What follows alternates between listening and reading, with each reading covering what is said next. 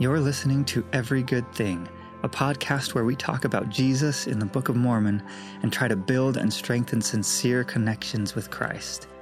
My name is Josh Putnam, and I love talking about Jesus and the hope that we can find in him. Hello and welcome into the show today. This is take 2. I just did a good 10 minutes and I realized that I didn't have the microphone on, and so it was not recording, and it was going pretty well. So hopefully this will go as well. Okay, so today we are in 1 Nephi chapter 2. Last episode was the end of 1 Nephi chapter 1. So this is the second chapter of the Book of Mormon.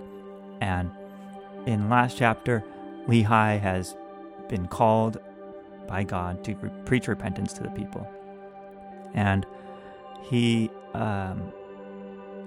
so he does it, and the people hate him and seek to kill him. And so in the beginning of chapter 2, the Lord acknowledges this. He says that he spake unto my father even in a dream, and said unto him, Blessed art thou, Lehi, because of the thing which thou hast done, and because thou hast been faithful and declared unto this people the things which I commanded thee. Behold, they seek to take away thy life. So here, go and preach repentance to this people, do this really difficult thing, and as a reward, they're going to try to kill you. You know, like it doesn't sound like a very good deal, you know. But Lehi was obedient and he did it. And so one of the things that I brought up in my first draft of this of this episode was that it seems to go this way sometimes. Like God asks us to so it's that it's supposed to be a really happy, positive, hopeful, joyful, glorious message. This is the gospel of Jesus Christ. The word gospel means good news. This is the good news. You know, like we were facing a situation before Christ atoned for our sins. We were facing eternal damnation, eternal suffering, separation from God, everlasting burnings, as the scriptures describe it. The scriptures also describe it as a lake of fire and brimstone. You know, you hear that, fire and brimstone, like, and what does that really mean or look like? I don't know. Scriptures are often very symbolic, or there's a lot of imagery, but the idea is that it was going to be unbearably painful for just ever, for eternity. And this was what we were facing. And not just facing as a possibility, but facing as an absolute certainty for us. Because the only way to avoid it would have been perfection. We would have to have lived a perfect life here, and we could not do that. None of us have ever come close to that. Only one person did, and that was Jesus himself. So we were all facing this certainty of eternal suffering. But the good news is that Jesus came and rescued us from that fate. He came and said and suffered for us, and took upon himself the suffering. He took the beatings, as it were, the punishment, and offers us mercy and saved us. And so the good news, if God is calling a prophet or somebody to go and preach repentance, the idea is that, it should be really exciting or hopeful or happy if you understand the situation before you. Like, you're either going to suffer for eternity, or you know what, you don't have to, because God loves you so much he sent his son to save you from that fate. And so it should be this joyfully accepted message. In theory, I mean, that's the idea, but it's not always that way. And so, God calls these prophets, and verse 1 there reminds me of Matthew 10, right? This whole concept. Verse 22, and ye shall be hated of all men for my name's sake. It's supposed to be this really glorious, happy, positive message, the gospel is, but we saw in Jesus' life, certainly, he was absolutely hated, not by all men. There were many who loved him and followed him, but by certainly the people in power hated him, and he was ultimately crucified for his message. And so he also warned us that there will be people who hate you because of me, who hate you because of what you say when you tell them my message. And it's a strange concept, but I do kind of, I get it in some ways. Like, I recently had a small interaction with somebody online. It was a respectful one, but they brought up a point that I understand, and it's that I had shared something about how that Jesus didn't eat with sinners and the outcasts, the sinners, so much to accept them as it was to I can't remember I didn't write it. It was a post that I found, and so I felt like it was a respectful way to say it. But the idea is that I think that sometimes in our world today, in our desire and our efforts to be accepting of everybody and loving of everyone and kind and compassionate and non-judgmental, what has ended up happening is that we have become first open to the idea of some sin and then comfortable with that idea, and then sometimes even we become accepting of it and embrace it. And that is because Satan is sneaky and crafty, and he understands that we do feel compassion and we do care about people's suffering, and we do understand that there are people who come from a different background, a different place than we do, and so we want to be really patient with those people and compassionate and empathetic and not just reject or condemn or criticize groups of people or even individual people who have not chosen to live the way we do, or who have not chosen to accept Christ. Is the law that they must? Yeah. Eventually, yeah. But God is patient too, and understanding and merciful, and so that is important. That is important for us to be able to be kind and patient and merciful too. And so you have this struggle, this eternal kind of struggle between the grace and the justice, the mercy and the righteousness. Righteousness is still really important, and I think that what has happened in our society is that Satan has taken our compassion and our desire to not judge and has used it to push forward, to condition us to be more accepting of sin, to condition us to eventually start to embrace sin, and to, instead of becoming non-judgmental about people, we sort of start to adopt a moral relativistic kind of idea, mindset, and we start to reject the idea of there even being a right or wrong. and I've seen that slowly happen over time, is that that Satan really is sneaky, and he manipulates us in our desire to be kind and compassionate. So that was kind of what the post was about, and this other person brought up that essentially, couldn't it have been both? That God ate with them because because he wanted them to feel accepted and loved, and to draw them closer to him.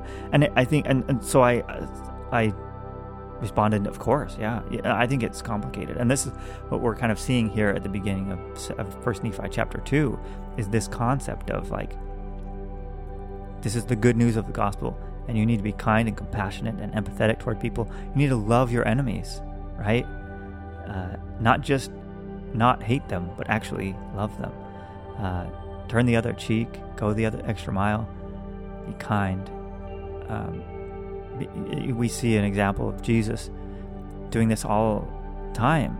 He presumably he was also teaching principles, but we don't have a ton of we don't really have like lectures of like, he didn't go around to the sinners and the outcasts and berate them about their life choices.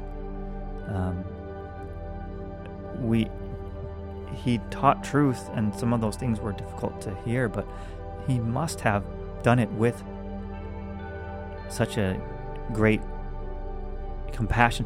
What I say must have is that we don't have a lot of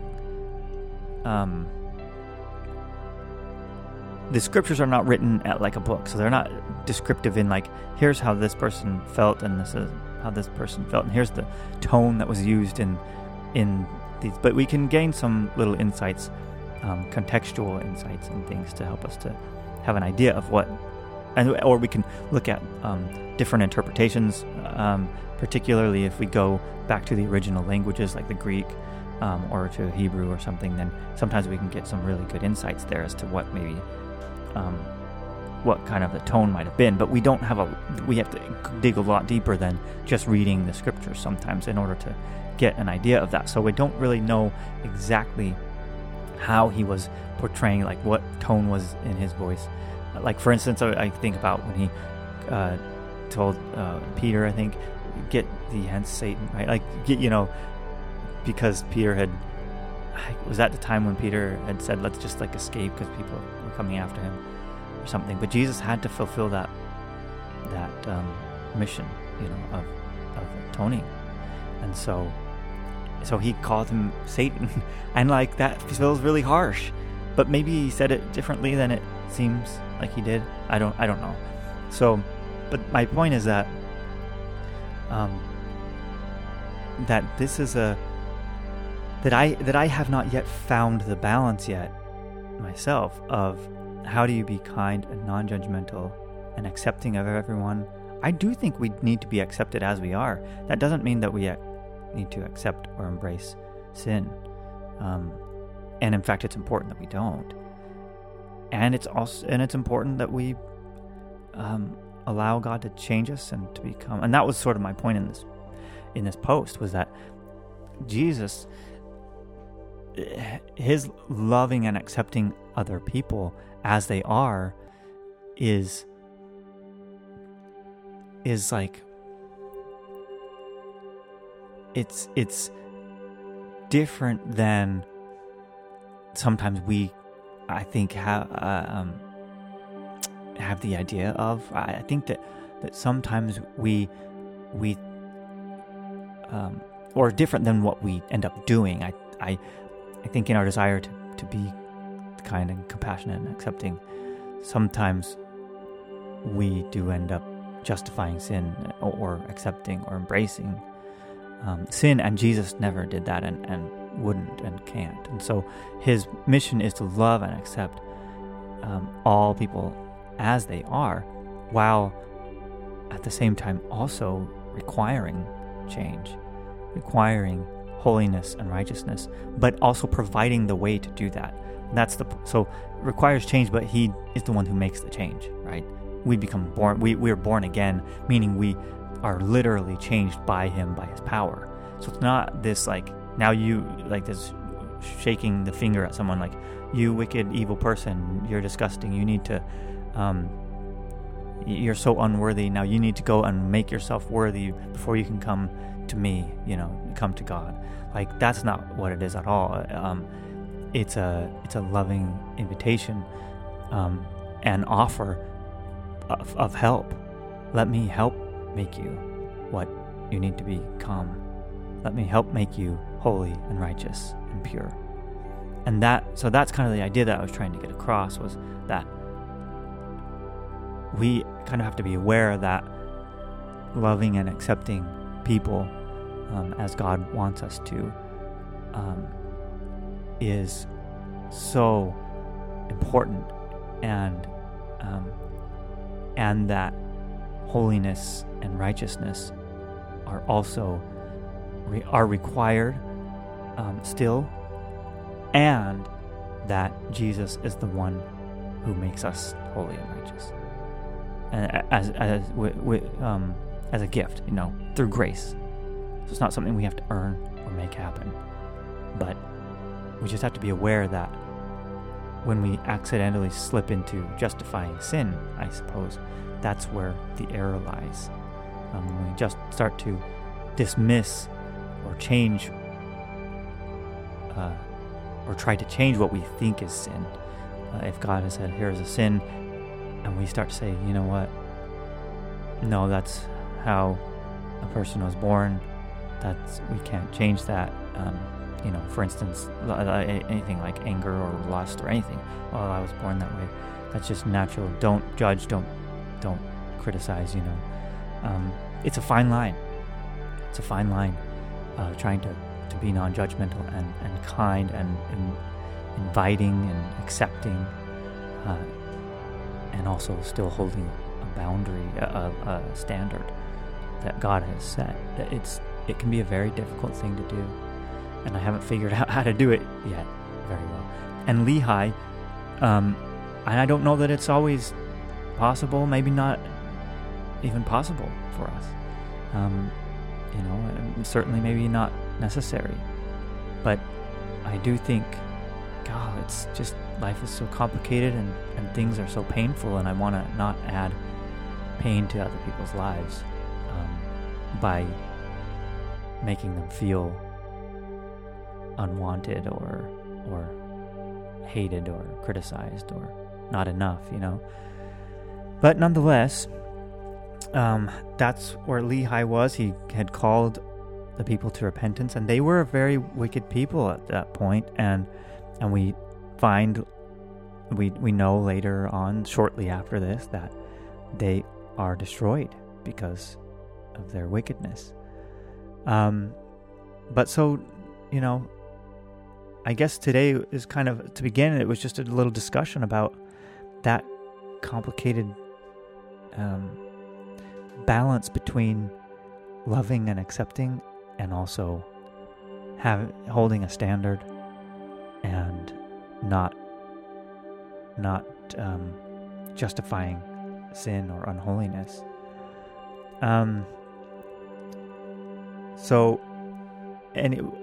I'll maybe talk about one more thing from this chapter, and then we'll call it good for this episode. But in chapter 2, because people were seeking to take away his life, said that it came to pass that the Lord commanded my father in a dream that he should take his family and depart into the wilderness. So this is something that's interesting, because this is kind of a pattern in Scripture. Not every time, but often God will call out the righteous, or some of the righteous, from a place before it's destroyed. So, we saw it with Abraham and then Lot in Sodom and Gomorrah. We saw it with the children of Israel. Now they were in Egypt, so they were pulled out of bondage. But we certainly see it here in the Book of Mormon. we see it a few times in the Book of Mormon, actually. One, I guess, would be also Jared, later in the Book of Mormon, and the brother of Jared, and their families from the Tower of Babel. And then, let's see, I mean, there's others. Well, God will always put, Noah, right? I mean, but it wasn't just, it was an invitation for anybody. Come and be saved. Come and be saved from the flood. And nobody would take him up on that offer. But the point is, I think that God does often, he allows for escape. If we will listen to him, when danger is imminent and destruction is imminent, God warns and invites people to salvation, and anyone is willing to, or allowed, or welcome to take him up on that offer. So we see that here. Certainly, it happened in the early days of the Church of Jesus Christ of Latter-day Saints. With the pioneers were early church members. They were driven here and there and all over the place. Nauvoo and Kirtland, and they eventually had to come all the way out to Utah to escape some of these things. And not that then the people were destroyed, but that it's an interesting pattern that I've seen, that God often will take a group of people out from another group of people, take a righteous group of people out from a more wicked group of people, and that he may do that for us in our lives, and maybe not necessarily having to do with righteousness or wickedness, but even just for our own individual life and journey. He may ask us to leave something. In verse 4, that came to pass, he departed into the wilderness, left his house, left the land of his inheritance, and his gold and his silver and his precious things, and took nothing with him, save it were his family and provisions and tents, and departed into the wilderness. He left everything. Are we willing to do that? That's another question here too. Are we willing to leave the world behind? If God asks us to give it up, are we willing to leave it behind? And I'm not saying that he will always ask us to give everything up. Maybe he won't ask us to give everything up, at least in that way. He does ask us to put him first, above all else. But we can look at it in a lot of different ways. Are we putting him above a lot of these worldly things, our gold and silver and precious things? Not necessarily gold and silver, but our money, our fame, our possessions. Are we putting him above those things, not just like the ones we have, but been seeking those things? Are we devoting enough time to him, even as we also seek the things that we need in life? And that's something you have to really examine yourself. I need to examine it in my life as well. Sometimes I do better at this than others. So yeah, but we see that this will come into play later in a few chapters too, that is kind of cool that they left all this stuff, and you find that like maybe there was a divine purpose for it, but beyond just like giving it up, but that they left it for a reason, or that God had him leave, told him to leave it for a reason. So yeah, anyway, they leave, and God will probably ask all of us to leave behind some things that are important to us, and are we willing to do that?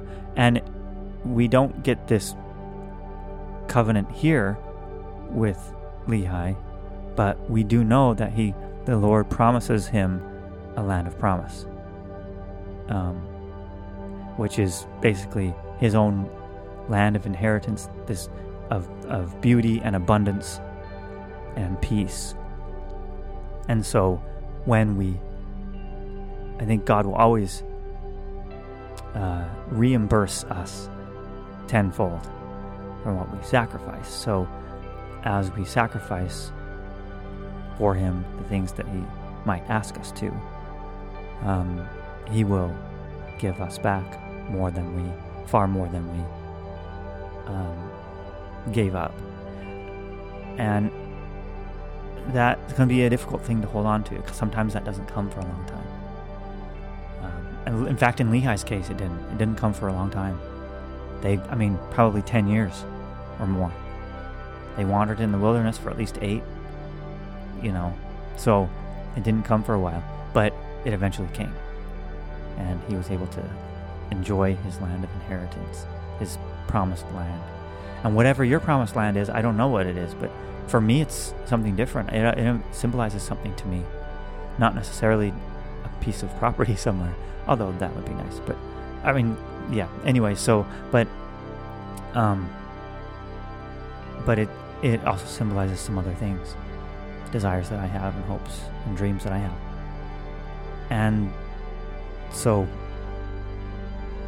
it is what does that mean to you? What is your land of inheritance? God will get you there.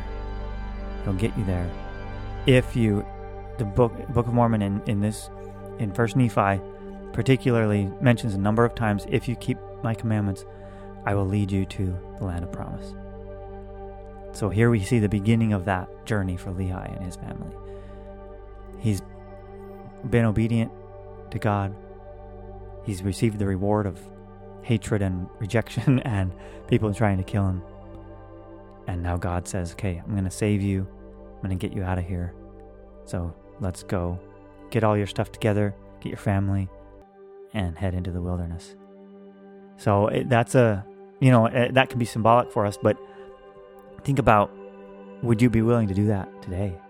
If God said, okay, pack up some tents and go into the forest, or whatever, and we're just gonna, that's actually kind of a dream of mine, and something I want, not tents and whatever, but I'd love to get some land somewhere, get off grid, build my own little cottage.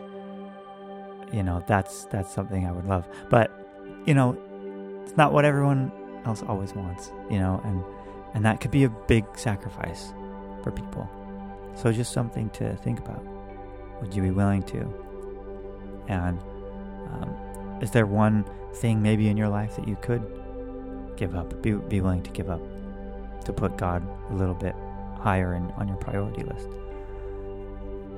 So anyway, there you go. That's I think that's all for now. They just a couple. There were just a couple of verses there, and just some of my thoughts on them. I don't really feel like I had a great, lot of scriptural insights there for you, but just some things to think about.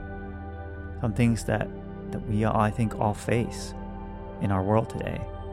How do we find the balance between holding God's standard and also being kind and compassionate and accepting and non-judgmental?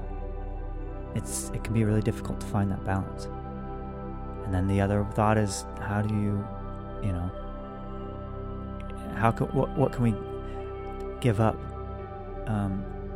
Maybe just one thing that we can sacrifice at the altar to put God a little higher on our priority list. And would we be willing to sacrifice everything? And what is our land of inheritance? Our promised land? I promise you that God will get you. If your promised land that you want to get to is a good, righteous thing, God will get you there. And it may take a little bit of time, and it may take some kind of sacrifice, but He will get you there. So anyway, that's it for now. Hope you have a beautiful day, week, however long it is until I get back on here. God loves you, and wants you to be happy.